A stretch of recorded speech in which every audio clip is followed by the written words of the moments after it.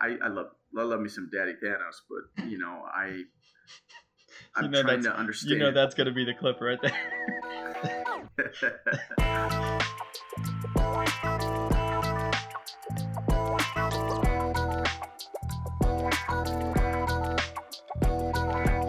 Hello and welcome to another episode of the Clever Kids podcast, the podcast where everything is made up and the points don't matter. Oh wait, that's the TV show Whose Line Is It Anyway? This is a weekly pop culture podcast where three brothers dive into different pop culture topics, kind of say what's on our mind, say our opinions, because this is a platform where, only our opinions matter. So buckle up. Tyler is out today, so I will be your co-host, Brian. I'm also here with my younger brother, Jeff. Hey, what's up, guys? And we're just going to dive into kind of a pivot this week. We were going to be talking about award season snubs. And we're just going to pivot with Tyler being out. We live in the Pacific Northwest, Tyler and I do, and he's having a heck of a time.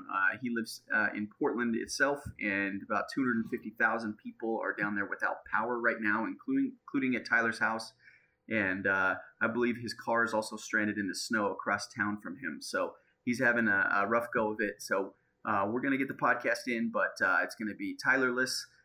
So probably you'll see an uptick in quality. But don't worry, we'll be back to our usual low quality production next week.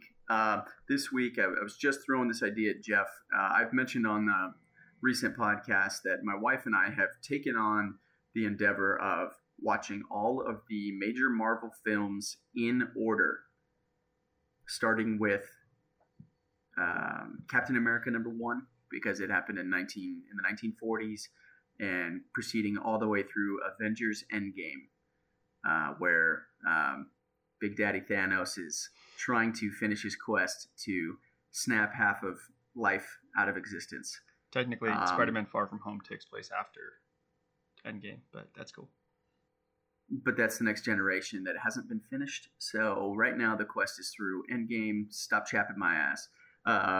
What I wanted to do is just kind of talk about what I've been noticing so far during this watch through, and kind of dive into some of the topics that have popped up as I've been watching, and have been kind of looking to talk to Jeff, who's our resident, superhero expert, and kind of pick his brain, maybe push back as the voice of the casual viewer that, deserves a better understanding of exactly why things are the way they are in the Marvel universe, if that's fair.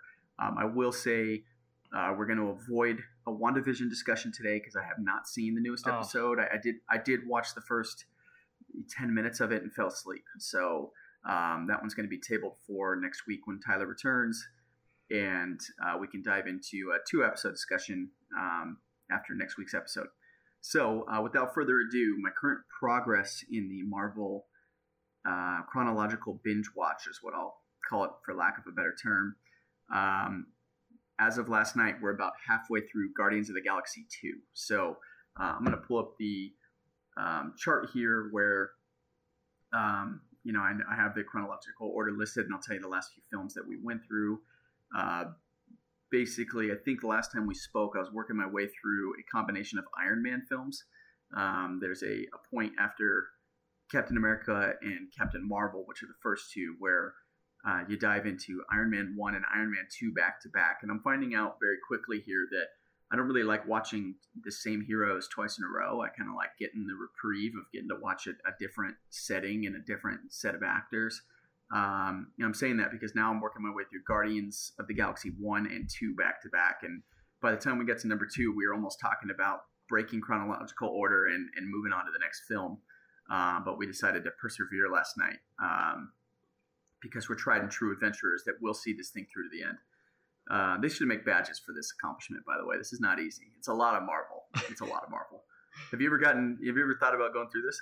I mean, I've seen every single episode every single movie more than once. I haven't went through and watched them all chronologically, but I can quote most of them from beginning to end. So I don't really see the point, but I probably will one day. First things first, it's a game changer, man. I got to tell you, I made a point in the last one where we had watched Iron Man 2, and there's a part where Agent Coulson of S.H.I.E.L.D. has Tony Stark on house arrest while he like tries. Like Shield is trying to force him to figure out the new element, and they're trying to get him to like look through his dad's old belongings. And then all of a sudden, halfway through the house arrest, he turns to him and says, "Hey, I'm being reassigned to New Mexico." And what he's referring to is going out to deal with the first arrival of Thor in the New Mexico desert. And I think it was our first time going, that's so funny, because in Thor, you see Coulson arrive just as they are taking all of Natalie Portman's technology that she's, like her scientific equipment that she's using to try to figure out the Einstein-Rosen bridge or the Bifrost bridge that Thor rides down to Earth. Yeah, and it's kind of cool to see Coulson in that scene, because it's literally as if the dude jumped on a plane in your last movie that you were watching and then has arrived, and we've just seen like him step off the plane in like the same outfit essentially, and it's a really cool way to watch it, because I think the other thing that is taken for granted is these movies kind of came in like patchwork. I don't think they came out in chronological order unless I'm mistaken, and therefore you wouldn't have seen these in this order unless you force yourself to sit down and do a rewatch. They definitely didn't come out in chronological order. I remember watching Iron Man 2 in theaters. This was before anything had been confirmed. The only teaser that we'd had of anything was Nick Fury showing up at the end of Iron Man 1. And then in Iron Man 2, they had like a moment where Iron Man is trying to lift up this coil that he's created, and he goes to a box, and Coulson's holding a framework of Captain America's shield, and he goes, "That is so perfect. Bring it over here." And he's like, "Do you know what this is?" And he goes, "Yep, it's exactly what I need." And he lifts up the coil, and he slides the shield underneath. And Tyler and I looked at each other, and as we walked away from the film, Tyler and I were talking about, does that confirm that they were going to make a Captain America? Because nothing had been confirmed yet. They hadn't casted anything. And we were talking about how they would do it. And Tyler was saying at the time that he'd wished that they don't do a solo Captain America film, that they do an Avengers film first, and then work their way backwards with flashbacks of Captain America. And of course, I argued for the way that they ended up doing it, because I'm correct. But yeah. So at that time, they definitely did not release it in chronological order. And it's really interesting because it kind of like it makes you realize how genius the production of these movies has been, because you see things in movies that were produced years before others that hint at the movie that they ended up producing down the road. Everything with Nick Fury's eyeball, and then you see in Captain Marvel, which is the second movie in the chronological order, but it's one of the last movies or the most recent movies produced. Like they kind of did the Hot Tub Time Machine thing, where they're kind of hinting at how his eye's going to get lost, and then right at the end, the Flurgan scratches him or whatever. Yeah. Well, he has a it's line interesting. He has a line in Winter Soldier where Captain America's like, "You need to trust people," and he's like, "Last time I trusted somebody, I lost an eye." I was about to say that, because it's kind of interesting, because that almost feels like a disjointed part. Like it's almost like it breaks the canon a little bit, because that line was delivered before the Flurgan incident, and yet it doesn't really match up, because it's like, what do you mean you trusted the cat? I don't really understand what you're hinting at there, other than the fact that him and the cat were doing this like little mini superhero team up and killing all the bad guys. And so I guess you can make the line work, but there definitely is some parts where it's a little bit shoddy patchwork, putting the puzzle pieces together. But for the most part, you watch it and it's pretty seamless, as much as you could ask of them in a 20 movie series. It's pretty impressively seamless. And I got to tell you, if anyone ever, endeavors to go down this chronological viewing, you'll enjoy it. It actually enhances the viewing experience, because you see these little hints of things that you're like, oh my gosh, that totally ties in the one we just watched. We watched Thor 1, where they've got the Destroyer at the end of the film. That's kind of like the antagonist, other than Loki. And then later, Coulson's got the gun that's been modeled after him that he shoots Loki with. And then, when he dies in Avengers 1. And like, you don't really have as much of an appreciation for it when you watch, Avengers as a standalone. But when you watch Thor, and then 2 movies later you watch Avengers, and he's got this gun that's modeled after, he's like, yeah, after that thing arrived in New Mexico town and kind of was rampaging around, we decided to try to model a gun after it. And you're like, totally, I totally get it, man. Like, that's awesome. Right. And it totally fits the theme of Avengers 2, with S.H.I.E.L.D. adopting the Hydra technology. Like, of course they would be adopting other technologies into weapons as well. Yeah, well, and it's also awesome to watch Captain America 1, where they've got the Hydra gun, the Hydra equipment under the Red Skull. And then you see in Avengers 1, where they're all arguing in the lab about it. And it's like, I totally get where Captain America would have this big reaction. because, it's very real for him. It was only a few months ago that he was fighting those dudes in his mind. Right. Even though it's been like 70 years, like all of a sudden he's like, dude, like I don't trust you guys as far as I can throw you, Right. And I think it's really put it in perspective for me how timeless this series is going to end up being, because these movies have been put together so well. I've said it before, maybe not on this podcast, but I think that the Marvel Cinematic Universe is the most ambitious cinematic event ever attempted and achieved. If you even like the origins of the Marvel Cinematic Universe, if I can geek out here for a second, are so incredible, because Marvel, I believe, created Marvel Studios in 2008 before they were ever bought by Disney, and they were almost bankrupt. Marvel had gone bankrupt or almost declared bankruptcy in the early 2000s as a comic book company. They end up surviving because of the comic community rallying around them. They throw a bunch of money into a production studios. They decide that the first movie that they're going to back their entire studio's weight on, if this movie fails, they go under, is Iron Man, who up until this point was just kind of a B-class hero. Like, yeah, he's on the Avengers, but the Avengers wasn't an A-list selling comic in comparison to like the X-Men or Superman or Batman. Like, people knew who Iron Man was, but no one outside the community did, right? It's not like making a superhero movie. Everyone knows who Superman is. He's been on TV shows and films. You got a little shitty 1980s Iron Man cartoon that no one watched, but not Captain America, not the Hulk, not these big A-list. They decided to throw in, I guess they've made Hulk films in the past, but Marvel Studios' first production is Iron Man. And the person that they decide to cast in the role of Iron Man is Robert Downey Jr., who is, up until this point, a hot mess. Yeah, he had already gone through recovery at this point, but no one was willing to give Robert Downey Jr. a shot. And the person that they bring in as the director is Jon Favreau, who until this time was untested. He'd been an actor and he had been directing small movies, but they're like, we're a brand new studio that no one wants to work with, so we're going to throw in an untested director with an actor that has been proven to fail on a character that nobody knows. And for them to walk away with this success, I remember watching Iron Man 1 in theaters, not knowing what to expect, not knowing anything about the characters, and getting butterflies as the theater was clapping when Iron Man did his first flight. Like, that was my first time in theaters where I had an audience actually give a round of applause to something have an emotional reaction on screen. Woo! Exactly. Yeah. Like, people are clapping, and I was like, is this what happens? Like, this has never happened in a film before. When he does his first flight, it was incredible. And for them, I will say this, like, look, this isn't a movie studio podcast. This isn't anything about producers podcasting or us. Like, this is just a pop culture podcast. But I will say that is a message that needs to be more known and widespread and understood. Like, what was it that allowed them to succeed? It was a small studio that didn't have a whole lot of clout, didn't have a whole lot of pull, that just let these guys run with their creative genius, right? And I'm talking Favreau. Yeah, that guy very clearly has had a huge imprint on the series. The other person is Robert Downey Jr. Like, that guy's personality shines. He's not some, like, niche actor that's like just being told what to do in every scene. It's very clear that they just let that guy run with it, because when you see that guy in real life, he's a lot the same person. Right. And it's just, that's the real success of these, He's talked about before how important it was that it was a redemption arc for his first film to come back to cinema, because it was a redemption arc for himself as the actor, to be able to personify, overcoming a guy who needed a redemption arc. Exactly.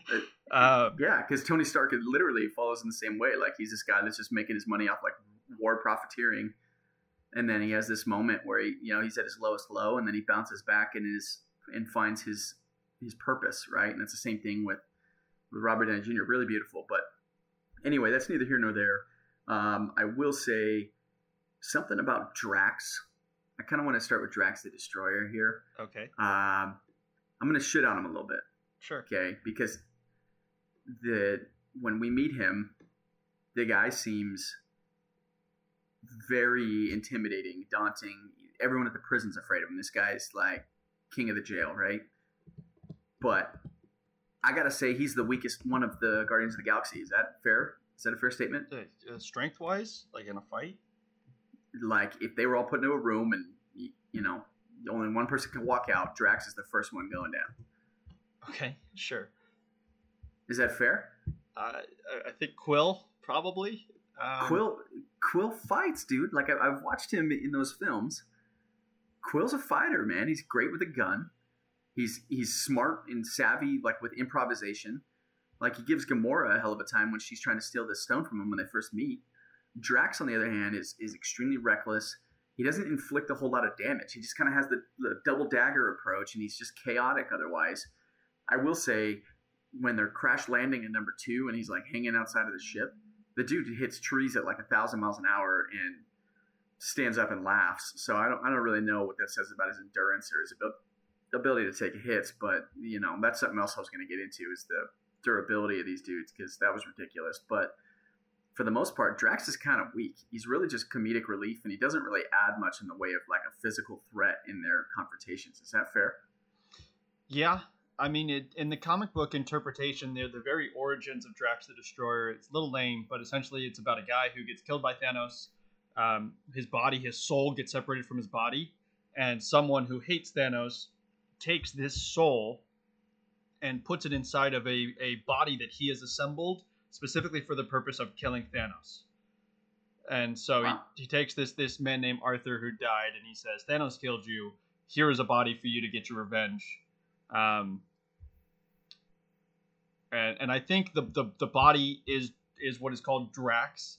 And if I remember right, the comic book at the point when they actually do the Infinity Wars in the 1980s in the comics, maybe 19, I don't know. The person that is inside Drax's body is actually Gamora's father, I want to say, who at that point was not Thanos' daughter. I mean, Thanos adopted Gamora in the films even, but that Gamora has a biological father who got killed by Thanos, and his soul gets put in the Drax body, but he's like mentally stunted. I don't know. Yes, I will agree that Thanos is probably the weakest of the not only personality wise. Drax. Yeah, Drax. Sorry, Drax is the weakest. Not only personality wise, but I mean, it all depends on the situation. I think that Drax could take Quill, and I think that Drax could take Rocket, depending on how much prep time Rocket is given. If they just get dropped into a room and Rocket's scrambling to go to assemble again, and Drax is like, it's over, right? It's not like he's going to beat him in a fight. I was going to say you can't choose Rocket without Groot being involved, but I will say Rocket does more than enough on his own. Rocket's extremely useful with his engineering abilities, but if he doesn't have anything to engineer, he's not going to be worth much. Yeah, I don't know. For some reason on this last rewatch, and this is fresh because I've been watching the last 2 days, the Guardians of the Galaxy ones back to back, but Drax for some reason has struck me as completely useless to the group for the most part. Like, any role that he fills seems like, especially like picture number 1. Like he's all over the place. He doesn't listen to anybody. He's overly cocky. And then he calls out Ronan, and Ronan just curb stomps his ass. Right. And then in number 2, like literally at the start of the film, they're fighting this giant thing with tentacles and stuff. And Drax literally decides to, because the skin is too thick on the outside, that he needs to get into the beast to cut it up from the inside, which is stupid because the skin is the same thickness. So he jumps into its open mouth and starts stabbing it from the inside, and is just completely ineffective. Right. Like, I don't know. I was just watching him and was like, man, like, if you weren't worth a laugh, like, I'd be kind of questioning why you're even a part of this story. You know what I mean? So I looked at that briefly. Drax's daughter survives the accident and ends up becoming a superhero on the planet of Titan. Her name is Moondragon. It's not Gamora. And I don't know if Gamora is actually part of the... she's not on the Guardians of the Galaxy when they do the Infinity Wars and Infinity Crusade comics. Gamora, is it? I don't remember her being there when I read the comics. Nebula's there. She has a massive role. We can go over the comic storylines if you want, but we don't need to get that deep. It's just more of a quick dive in to try to understand some of these characters. It's more than just the pop culture hype that they ride sometimes. I wanted to crap on Drax. I wanted to touch on Ronan too while we're on that storyline, because having watched Marvel so recently, and then realizing that the Marvel storyline kind of ties in with Guardians of the Galaxy in that they both have a lot of Kree civilization involvement. I'm trying to understand that a little bit more. So if I'm not mistaken, Captain Marvel gets found by the Kree civilization, who are a powerful civilization, like a very advanced technology, civilization that are ruled by a supreme intelligence, which Yep. is like an AI in the future that hasn't decided to kill the entire species and has decided to just govern them and tell them who else needs to be killed in order Yep. for them to The home thrive. planet, I believe, is named Hala, something like that. Right. So Captain Marvel becomes one of their kind of soldiers under the tutelage of Jude Law, although they are normal looking white people and not blue people. And then they're hunting and exterminating those green people, and she finds out about it and protects them and blah, blah, blah. Flash forward to Guardians of the Galaxy 1 with Ronan, the accuser. He's Kree as well. Mm-hmm. He is hell-bent on exterminating or committing genocide against Xandar, which seems like another, like almost like Earth, 200-300 years from now or something like that, or maybe even further along. And he's just hell-bent on killing the Xandarians, and he's also Kree, except for he's blue, and it seems like he's more of like a ancient Kree lineage that is, he almost like represents the religious sect in the future, where he's almost seen as like this culty, like kind of crazy dude. And I just don't understand how he's Kree and then Jude Law is also Kree, but they look nothing alike and they're very clearly a different species. Right. Why Jude Law is not blue, I don't know. That is an excellent point. As far as I know, all of the Kree representations that I've seen in the comics, they're blue. They've got like mohawks. They're kind of weird. The Kree and the Skrull are constantly at war with each other. The Skrull is the shape-changing race that you see in Captain Marvel. They're the ones that seem to be the bad guys at the beginning of the film, and by the end you realize they're actually victims. The Skrulls have been at war with the human race multiple times. In the comics, you get a concept called the Secret Wars, in which you find out that a large portion of the human race has actually been replaced by Skrulls that have taken their shape and continued living their lives and are planning on like taking over the world. And so there's this huge secret war where all the superheroes are trying to figure out if the people that they've been working with are aliens or not, and if they can be trusted. So you have the Skrulls there as well. In the comics, Peter Quill's father is not Ego, the Living Planet. His father is actually the king of this massive intergalactic Roman empire called the Spartax Empire. And Peter Quill is technically a prince of that empire. And they did not go with that route. And then you also have an alien race called the Shi'ar, which is very, very predominant in the X-Men storylines. All of these are, and then you also have the Xandarians, which, as you see in the films, are protectors of the Nova Corps. Like all of those are actual planets represented. I thought the Nova Corps was their military. It is. Okay, so the Nova Corps is a protector of Xandar. It's a Xandarian force. Got you. Okay, so a lot of complex intergalactic kind of space. Yeah. 1970s, 1980s there. for the Marvel and DC comic universe, they were like really jumping into space. That's where you get the expansion of the Green Lantern's Corps. That's where you get a lot of the different stuff for the DC universe as well.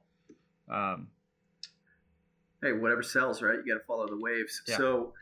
So it's just interesting, and the reason why we're highlighting this is because Captain Marvel's very recent. Guardians of the Galaxy is a few years old now, but those two tie together very closely,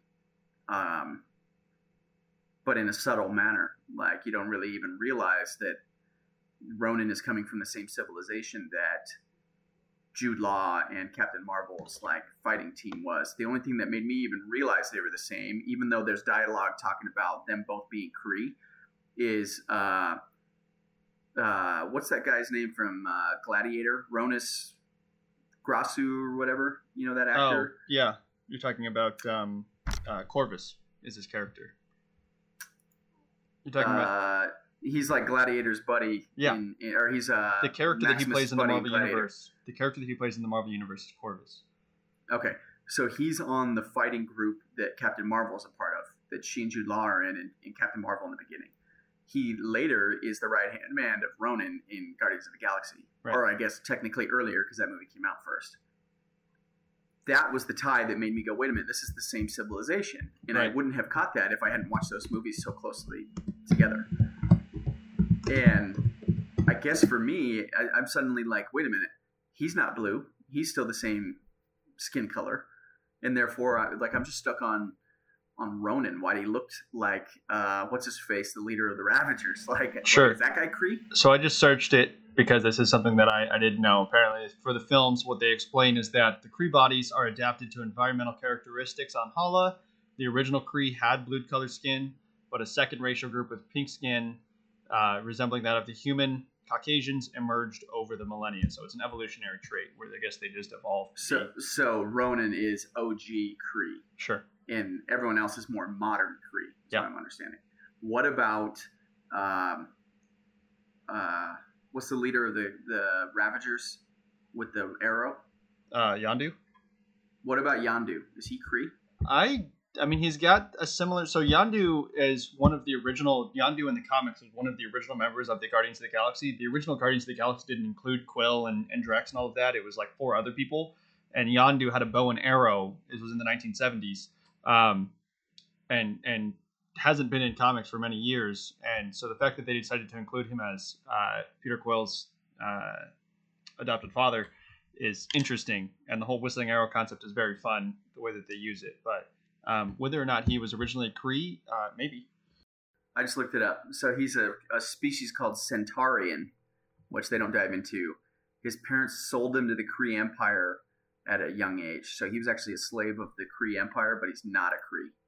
So whether that explains his skin color or not, who cares, I guess. But it is interesting to hear about Ronan because it does kind of fill in his background too, where he's just hell-bent on this ancient traditional way of the Kree. Anyway, something else we just touched on there that I want to dive into before we get off this particular topic. Peter Quill's god lineage or celestial lineage.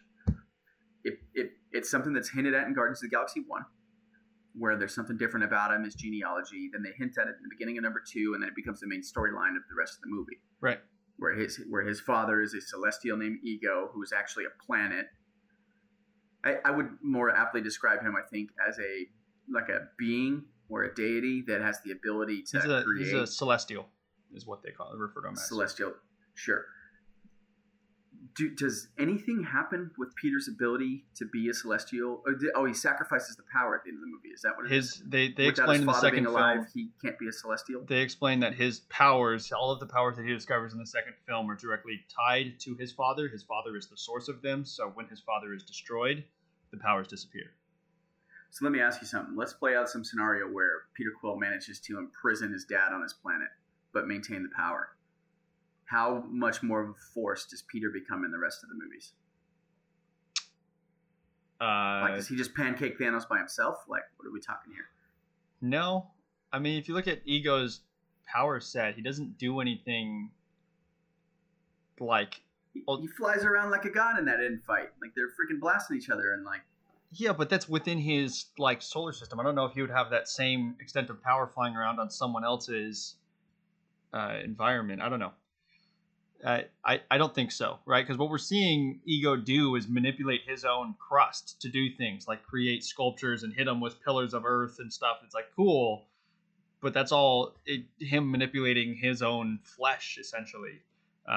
It's not like he would be able to fly to Earth and be able to summon a pillar of earth to hit someone with. Are you sure about that? No.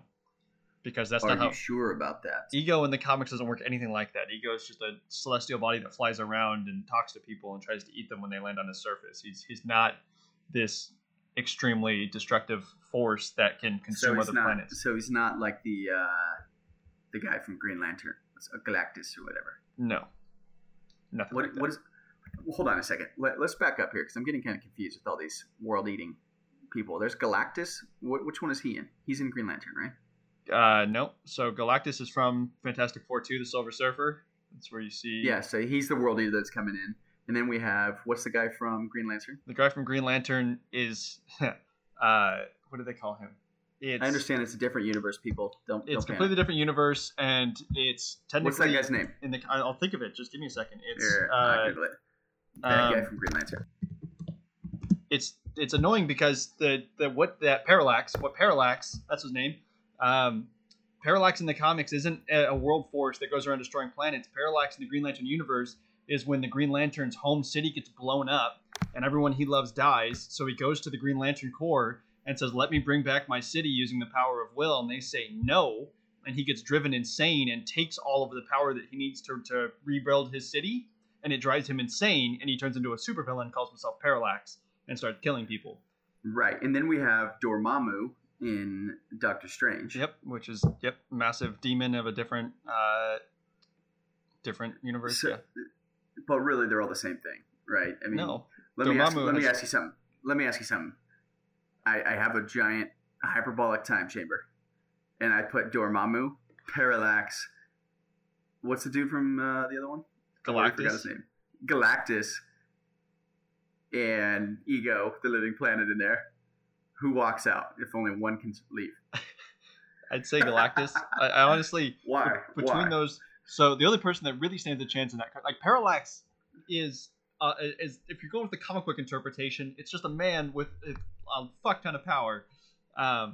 But if you're going with the movie interpretation, he gets thrown into the sun and he gets killed. Galactus absorbs suns. So I'm not worried about Ego, or by Parallax doing anything. Ego himself is just a planet. He's not going to be able to... Dormammu, I've come to bargain. Dormammu is a threat, but Dormammu, if you're going to, like... So Marvel and DC Universe have a lot of comparisons when you hold them side by side. Dormammu's comparison is Trigon, which is Raven's father. He's this interdimensional conquesting demon that has 3 eyes. He's this massive badass. He and Dormammu are kind of the same. Wait, he's a big old being, like intergalactic being. Massive red fucking demon. He's also in the room too. That sure. Who's walking out, man? Just give me a name. I would still say Galactus. Wow. So Galactus' storyline, if I remember right, he existed. He is a remnant from a previous universe.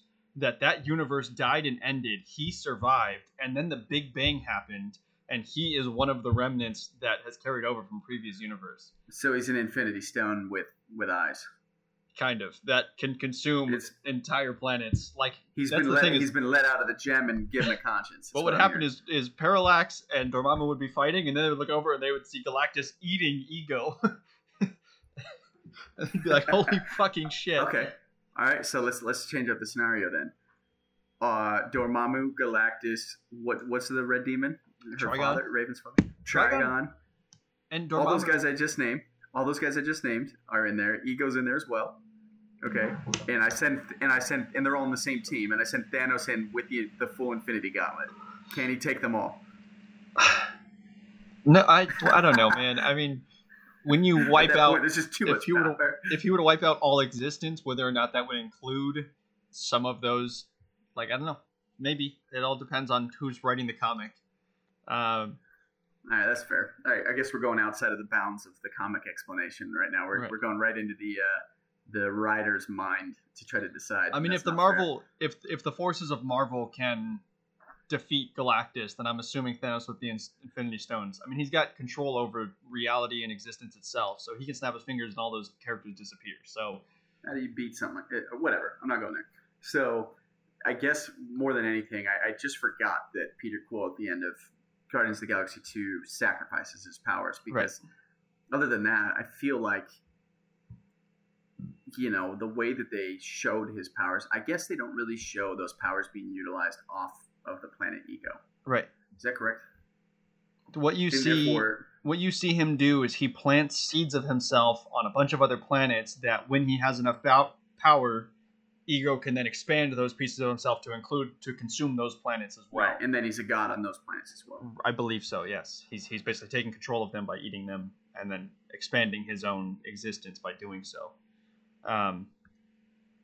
So that's, I don't know, like I guess the most you see other than that is when he's flying on his ship and he's like standing on top of his ship and I think he fights off the race of golden people. He smashes them all with one shot. It's kind of crazy, actually. Yeah. So, yeah, that's interesting. And it would be interesting to see Peter with all those powers being able to try to be more of a relevant force. Although I will say he's a little bit underrated in his ability to fight. I think he takes a bad rap for the whole freaking out about Gamora getting sacrificed thing and waking Thanos back up. When they had that gauntlet, dude, it was on his tip of his fingers, man. Well, here's how he was keeping the thing up. I mean, who on that planet was going to be able to wield the Infinity Stones? Well, it's not really so much about wielding them as it is getting it away from them, right? Okay, who on that planet was going to keep the gauntlet away from Thanos? Thanos without the gauntlet still murks most of the people in that No, floor. he uses the gauntlet to fight in that battle. That's a hell of a fight scene, by the way. I'm getting very excited about watching that again. It's very good. And so, like, very good. Yeah, and so I without the gauntlet, Thanos. So okay, so we're actually hitting the main thing that I wanted to talk about, and that is the actual abilities of Thanos. Sure. Because early on in these films, as early as what would be the first one where Thanos gets kind of referenced? Avengers 1. Is it Avengers 1 is the first time you see him. Isn't there one where they kind of hint at it before Avengers 1? Because Avengers 1, they actually like show the Herald at the steps, you know, kind of scolding Loki. But there's another one where they kind of throw a little hint at it. Like the end scene of one of the other films. Whatever. Anyway, in Avengers 1, we really see an interesting comparison start to form. Because we're seeing these ultra-powerful intergalactic beings literally wilt in front of this dude. Loki is, you know, he's got the power of that staff. He takes the Tesseract. He's, you know, wreaking havoc on Earth, and yet he's literally whimpering in front of this dude's throne. Right. At that point, Thanos has how many Infinity Stones? None. 0. Why is Loki so afraid of him? Because he can box the Hulk?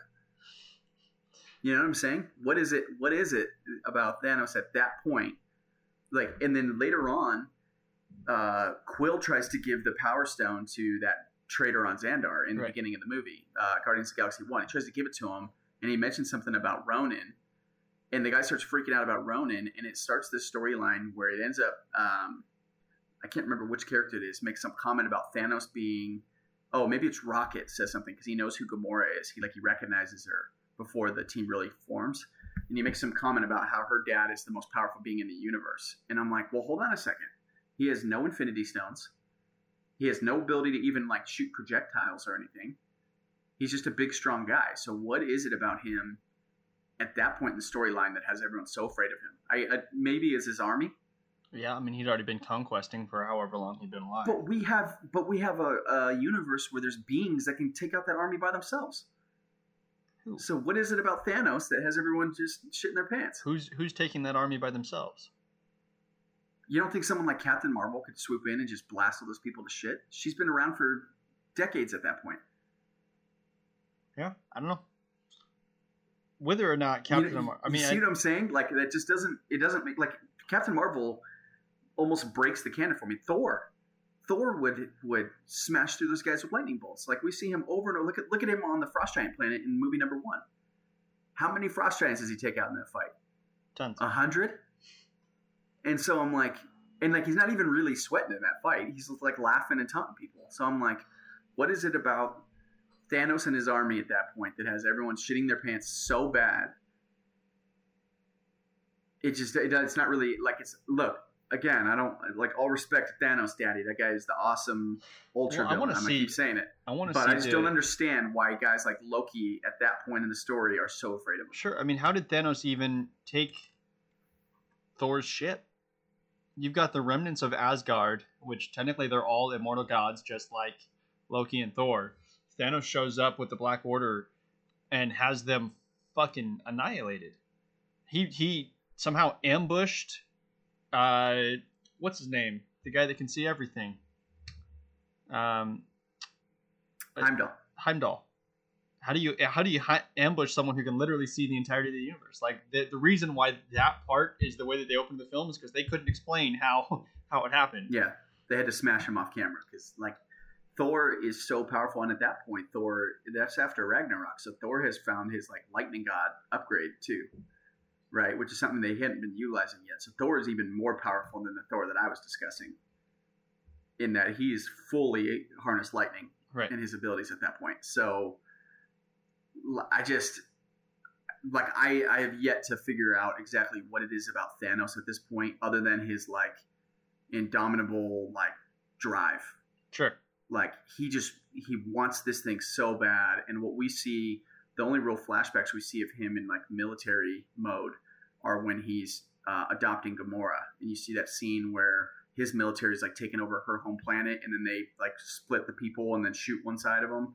And I could see where that would strike some fear, and where, you know, like normal people, like the people of the Guardians of the Galaxy universe, where there's not a whole lot of superpower shit going on, you know, might be worried. But someone like Yondu even would rip through thousands of those guys. Sure. Those Chitauri, right? I mean, part of it's, you know, the team that he surrounds himself with. I mean, the people that he considers his children, and like the damage that he does to his own daughter, even though she's one of the most badass women in the universe. Like, whether or not Thanos deserves the clout that he is given in the movies is debatable. You're right. Like, he doesn't commands true fear. He doesn't show I'll give anything. You another example. Ronan is shown as super powerful. Right. And it shows Ronan at his throne, and he's like shitting his pants. And then it's only after Ronan gets possession of the Power Stone for him, and Ronan decides to take it for his own, right, that suddenly he feels like he even has a chance. Right. And Thanos threatens him, like, don't take that or I will come and, you know, rip you up. Like, he throws a threat at him, like, don't you dare.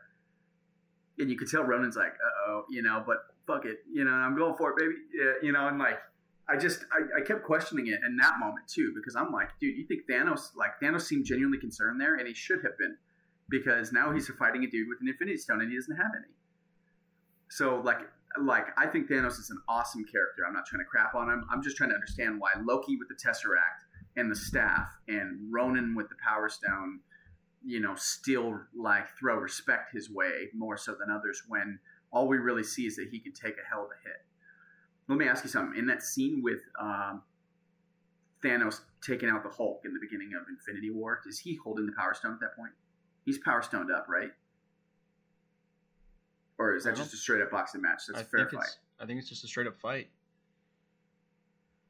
So that would be our real like view into Thanos, not like super like enhanced, right? That's just Thanos for himself, and he takes on the Hulk 1-on-1, and yet we don't really see anything other than his ability to take a hit and give one.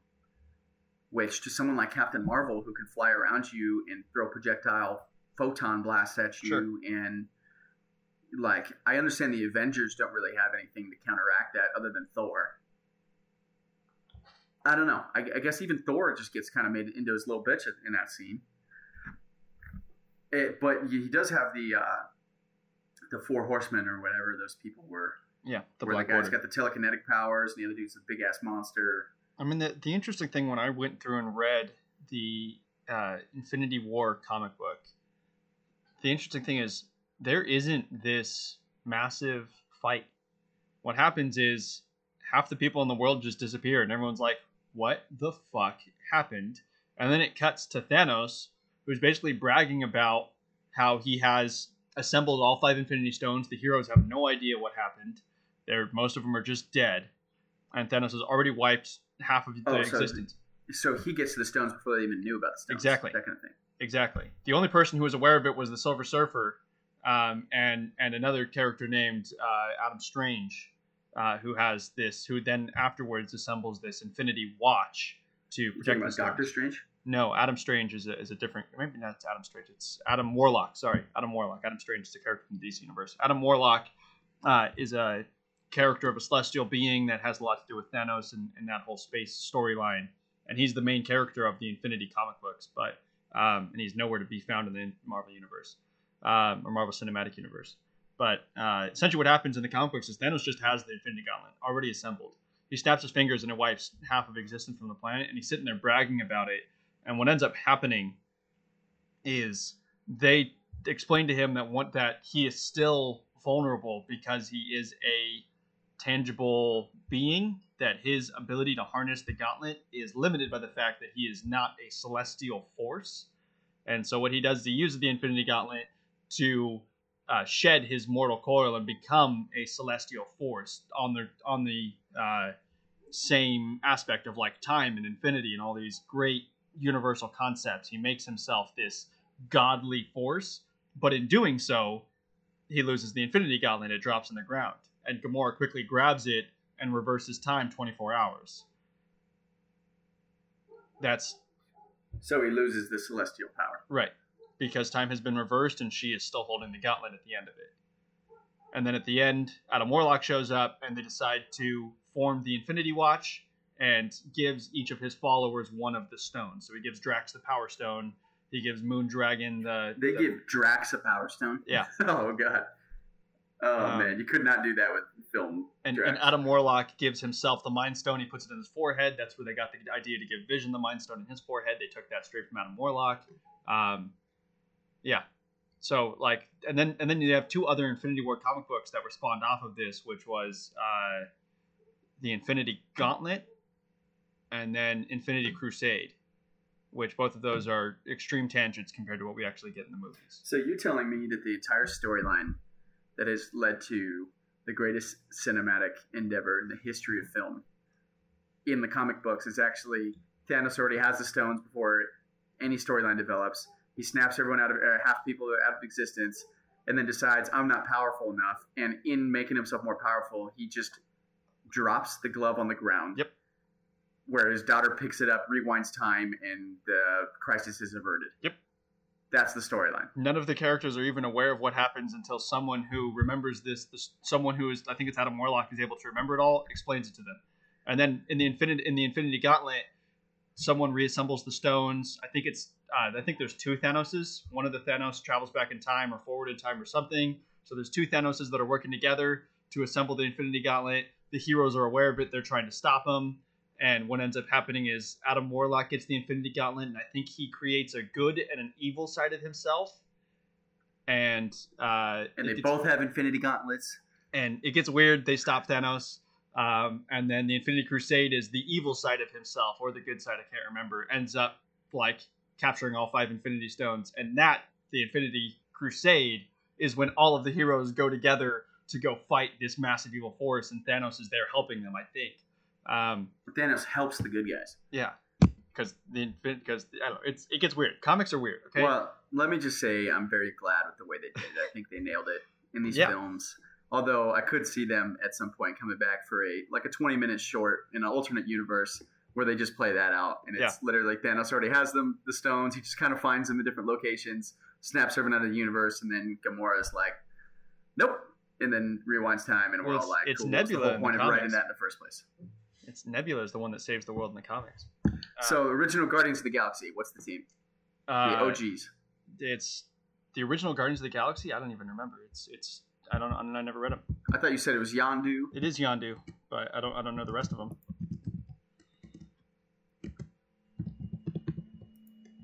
I think this is fair to know. Just in that, what we're really looking at in these movies, these great movies with incredible soundtrack, is the fake Guardians of the Galaxy. These guys are not their reals. They're imposters. Yondu got a bad rap. It's probably him and Sylvester Stallone and Arnold Schwarzenegger, and really, it's the storyline of the Expendables. That's the original Guardians of the Galaxy. It's the Expendables. Antonio Banderas makes an appearance, even though he's not really even that much of an action hero. I'll give him Zorro. So the original members of the Guardians of the Galaxy are Major Vance Astro, Charlie 27, which is a robot, Martin X, Yondu, Starhawk, Nikki, Alita Ogord, Replica, Talon, Yellow Jacket, and Gina Drake from 1969. Let me just say, I'm glad with the way they did it. The movies have improved on the comics. Okay, so I think that really kind of sums up what I wanted to dive into a lot of. Something else I did want to dive into briefly here before we wrap it up. It will be a little bit of a shorter episode. I think we're coming up on an hour, but we've touched on it a little bit with Thanos. We touched on it a little bit with Drax. I want to get my head around the endurance and stamina, like the ability of these characters to take hits. And let me ask you something. Does it bother you the way you see it portrayed on screen? And I'm going to point out certain situations. Drax getting dragged behind the ship when they're crash landing after the whole thing with the Sovereign, right? He's going into trees at space speeds, right? Like thousands of miles an hour as they're crashing. This dude's getting smashed into giant oaks and shit, and he just stands up and laughs. Okay. Captain America jumping out of like the 20th story in Winter Soldier. He jumps out of the elevator down onto the ground, and all that he uses to protect himself is his vibranium shield, and yet he just stands up and goes, "Ow!" And but then the he runs shield off. absorbs vibrations, so that one I'm okay with. Come on, dude. He falls halfway down a skyscraper and gets up and runs away. Yeah, but the Black Panther's doing shit like that in Civil War, jumping off buildings and landing softly on his feet because the vibranium is a stupid material that absorbs vibrations. Like, it absorbs impact, essentially. So that Black Panther's another good one, like where the car chase scene and he's just like flying through the air and his legs don't break and like none of that. Okay, let me point out some more here. Drax did annoy me when I first watched it. It was dumb. Yeah, I was like, why did you guys put that in there? Like, why is that in there? Like, because it makes me question stuff. And like all of a sudden I'm looking at Captain America getting shot by Bucky over and over again. And I'm like, okay, so Captain America's not bulletproof. I guess that makes sense. But he can heal, I assume, quickly enough for where a bullet can't kill him. Like, what's his healing ability, right? Like, and here's the thing. I've seen Hulk take bullets, but then I watched the Hulk, the Incredible Hulk, and we've got like straight up 50 cals bouncing off this dude. And so, like, I just don't understand which of these guys are bulletproof. How's that for a starting point? Like, name all the guys in the Marvel Cinematic Universe that you can guarantee me are bulletproof. If I took a gun, put it up to them, it's bouncing off. It's not penetrating. Give me the list. I mean, Drax. I mean, in the films, I mean, it's going to be a short list. It's going to be like Drax, Hulk. Does Hulk ever get shot? I don't remember if we ever see Hulk get shot. In the Incredible Hulk, he's just getting unloaded on, and I guess you got to count those as canon. Right, but they're bouncing off his skin.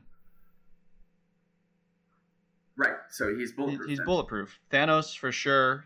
Thor for sure. Like, obviously, like, wait, here's Thor's bulletproof. Hold on. Thor Thor's bulletproof? has to be bulletproof. Yeah. What have we seen him get hit? He gets hit. So let me just tell you this, okay? Obviously, what you're struggling with here is the fact, the same thing that people struggle with in the comics, where depending on who's writing him, things will behave differently. Like, for example, in Thor, we believe we should suspect that Thor should be bulletproof. If he's just as strong as anyone else, he can take the hits of anyone else, he's probably bulletproof. But in Thor 1, we see him get tased, and we know how tasers work, is that it shoots a prong inside your skin and shoots an electrical current inside of it. How's that? So it should. And he's the god of thunder. So what the hell is that shit? So it shouldn't. Why is a taser limiting him? And at the same time, we also, even if you're going to say, okay, whatever, electrical current, we also see him freak out in the hotel room. And so, well, I guess both of those times he wasn't worthy, so he didn't have his powers. Never mind. Yeah, that's fair. Well, hold on though, because they do use it to restrain him on Sakaar. Don't they put a device on him that zaps him when he does anything bad? Yeah. So it stands up and he's fully powered at that point. So what's the deal there? Why is electricity something that can rein in the god of thunder? I don't know. It's a different kind of electricity. I don't know. He can send lightning bolts coursing through his eyeballs and through his whole body. He can use his body as a freaking lightning rod. And yet when someone tases him, he goes down like a bitch. I don't understand. Like you just like, here's my problem with it. I understand that at some point you have to suspend your disbelief. And I can hear Tyler right now being like, you have to suspend your disbelief, dude. Like, it's just a movie. However, I'm like, dude, it's not that hard to just come up with something else to restrain him. Right. Like, at some point, you shouldn't make me suspend my disbelief over something that's stupid. Right. Because they could come up with some technology on Sakaar that handcuffs his hand behind his back, and he's just too limited to do anything. Okay, I'll accept that. But the fact that they put something into him where he can move around fully, and yet they just keep tasing him. And I'm like, that's the one thing you should not have used to restrain him. And now you're asking me to suspend my disbelief. And I'm like, kiss my ass. Like, that's annoying. There's no way the God of Thunder should be having this problem. Well, go back to your list. Especially because it's not like they injected it on him either. Isn't that something that Valkyrie like just tosses on his skin? She just kind of throws it like a disc and it lands on his neck and it electrocutes him? I think so, yeah. Like, they have it like pinned on his neck, just like Captain Marvel's, where they like limit her power or whatever. It's not something that's literally like burrowed into your skin. I don't know. You're right. It's dumb. You have to suspend your disbelief in comics, depending on who's writing it. And I guess, like, and I will. It's not ruining the movies, but I don't appreciate it. There's a very popular comic book franchise called Deadpool Kills, in which Deadpool kills the entire Marvel Universe. He'll go through and kill Wolverine. He'll kill all these people. And one of the people he kills is Thanos. Now, Deadpool probably shouldn't be able to kill Thanos, right? He's got swords and he's got human strength, like an average, like he's just a dude. But in this comic, they explain, oh no, he kills Thanos. It's like, sure. So depending on who's writing the comic book, anything is technically possible. Right, but we're going only on cinematic universe. Sure. And I'm trying to understand how you can establish that Thor can fall 30,000 feet off the helicarrier and smash into an open field and be fine. And yet when somebody tases him as the god of lightning, he goes down like a sack of potatoes. I just don't understand how you can justify one over the other. I get where you have to be able to just tune it out at some point. I'm just saying, explain that on Sakaar they have some vibranium and they made cuffs that he can't snap or something like that. Done. How hard was that? It took me 2 seconds to brainstorm that. Vibranium is rare on Earth. It doesn't mean it's rare in the universe. Sakaar probably has some. Like, slap some cuffs on him. I don't know. Like, I guess you were willing to make him fat for the whole Endgame movie, but you're not willing to just cuff him. You have to make me forget that tasers shouldn't work on him. All right. Anyway, so go back to your list. Who's bulletproof? You said Thor. Yeah, Thor's definitely bulletproof. If Thor's bulletproof, Hulk. Then Loki's bulletproof. Anyone on any Asgardian is probably bulletproof. Yeah, Captain Marvel has to be. Black Panther. Captain Marvel has defense now? I thought she was just a photon blaster. She can. I mean, she headbutts Thanos, right? I mean, she's got. Yeah. She's just as physically strong. Okay. All right. Fine. She's bulletproof too. Then who else? Black Panther with the suit on, obviously. Yeah. Vision. Definitely not Quicksilver. Okay. Ooh, that hit a little too close to home. All right. So who's not bulletproof? We'll call this the Quicksilver. Everyone else. Fucking Captain America, Bucky Barnes. So Captain America's not bulletproof. We've seen him take his. Right. I guess he's the closest thing to bulletproof while not being bulletproof because he takes bullets. I mean, Iron Man in his suit of armor will deflect bullets, but Iron Man outside his suit of armor, I guess he's just Tony Stark at that point. Pepper Potts. Everyone else is. Did you just bother to say Pepper Potts? Well, hold on a second, actually, because she gets the rescue armor. No. She gets the fire powers in Iron Man 3. That never come up again. They get rid of those, don't they?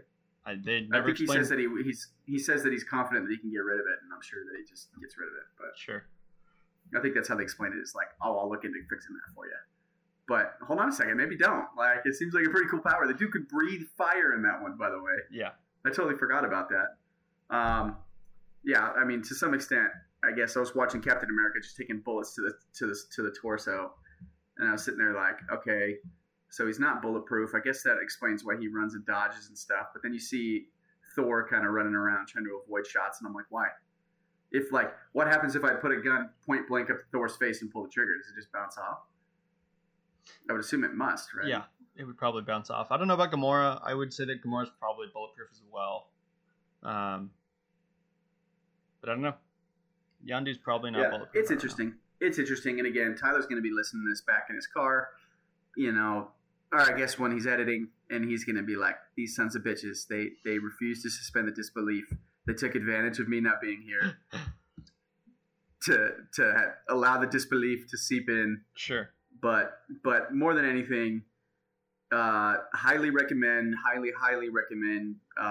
given this chronological viewing order, a shot. If you haven't done it before and you got some time, the whole country is frozen at the moment. And we're in the middle of a pandemic still. So you probably have some time at some point. Brian, did you watch the Justice League trailer? A new Justice League trailer came out? Came out yesterday. No. You got to watch it. We'll talk about it next week. It's cool. So it's the Zack Snyder's Justice League. It comes out in like 3 weeks, or comes out in like a month. Oh, that's the director's cut. The Snyder cut. So it's the same film. It's just director's cut. Same film, director's cut, 4 hours long, and they just released the new trailer. And it looks good. I'm really excited for it. Me too, man. Hopefully DC can come in and be a competitor, because there's nothing better in this country than competition. I'm learning a lot about that, about our economy, but competition really raises the quality of everything. So don't be afraid of competition, because it just forces people to push quality. And DC and Marvel actually competing is a beautiful thing. Right. I mean, if you look at Evan Peters' Quicksilver from Days of Future Past, that was not going to happen. That highlight of that film franchise wasn't going to happen until Kevin Feige announced that Quicksilver was going to be in his Avengers 2 film. they were going to use Juggernaut. And let's be real here. There's Marvel truthers and there's DC truthers and there's people in between. But really, you don't have to be either one. You can just enjoy good quality shit getting produced. So everybody should be rooting for DC to produce good stuff. It should suck when they don't produce good stuff because we want more Marvel style content and quality content about different heroes. So everybody root for DC. I'm really excited about this director's cut. I know Tyler's hyped on it, so we probably shouldn't go too far down that rabbit hole unless he's here to have a voice because this is his baby. But I will look at that. Anything that you have been watching that you want to recommend or reading or anything like that? Let's see. Reading. I've been reading a lot of comics. I just caught up on my. I haven't been reading the Last God comic book that I recommended to you. That you still have to read. I just caught up on the last couple months of that, which is just an incredible comic book. I finally went through and finished the '92 X-Men comic on Disney Plus. The X-Men cartoon. Remember the old X-Men cartoon we used to watch when we were kids? Yeah, it's on Disney Plus. I went through and finished that. I started watching Sherlock. I'd already watched all of Sherlock, but my parents were looking for something to watch, so I started watching Sherlock with them. They just finished the first episode last night. Yeah, that's all for me. What about you? Mainly these Marvel ones. I'm coming up on the end of a term here for my master's program, so I should have some more time here in the month of March to consume stuff, maybe pick up some video games. It's been a little while. Hey, let me ask you, is there any latest with Cyberpunk? Anything happen with them? I haven't heard. Fallen out of relevance? I have not heard. I know that they've released 2 patches since the last time I played it. I have not picked it back up. As you shouldn't until we're hearing stuff that says that they're a quality game. So don't really blame you there. The reason why I ask is I'm thinking we're getting closer and closer to a day where PS5s will actually be fucking available. Anyone out there got a PS5 they can let me borrow? I'd love to try one out. Yeah. It seems like the storylines the last few months have been the same. No PS5s. Yes, COVID. Well, they keep coming out, but then they keep getting bought by scalpers that then turn around and put them on the market for $1,000. Are those still selling? Is the real question. I have no idea. All right. It's on Sony. If anyone's got a PS5 that they can send me. It's on Sony to produce a surplus of consoles that will allow it to break into the open market so that the value can come down. As long as they keep selling them fucking 20 at a time, scalpers are going to continue to consume them and resell them. But it's got to be tough too with the dip in production due to COVID. Exactly. So. COVID's fucking up the production, so it's just going to be a while until PS5 is readily available. Well, hey, on the bright side, it gives Cyberpunk a chance to catch up and actually produce something worth playing. I have not given up hope on that. I just, got to produce a finished product there, guys. Other than that, no real reading going on. Tyler's recommendations. Tyler would highly recommend that you guys go watch the movie Warrior, the movie Troy, Expendables. Tyler thinks it's just a top quality series of movies. He thinks Arnold Schwarzenegger is one of the greatest actors in the world, and Stallone, that guy could take a punch to the face. My God. Don't forget Tyler changed his mind 100% about Survivor too. He recommends Survivor as well. Survivor's a great show. Good recommendation, Tyler. Oh, I just got a text from Tyler that said that I was right and he was wrong about that. And he wanted me to make sure that I mentioned that on the air. So he also wanted me to talk about Brandon Sanderson for the next half hour. Yeah, he did say that he wanted a Brandon Sanderson mention. So, shout out to Brandon Sanderson's books. Those are amazing. And Tyler, thanks for your recommendations, man. We got them on here for you, buddy. Other than that, guys, we'll go ahead and wrap it there. Appreciate you tuning in. Next week, we'll all be back. I'm guessing we'll probably dive down into award season and talking about snubs and deserved praises and things like that. But really a topic that we didn't want to leave Tyler out on. So, tune in next week. And thanks for listening, guys. Thanks, everyone. Bye.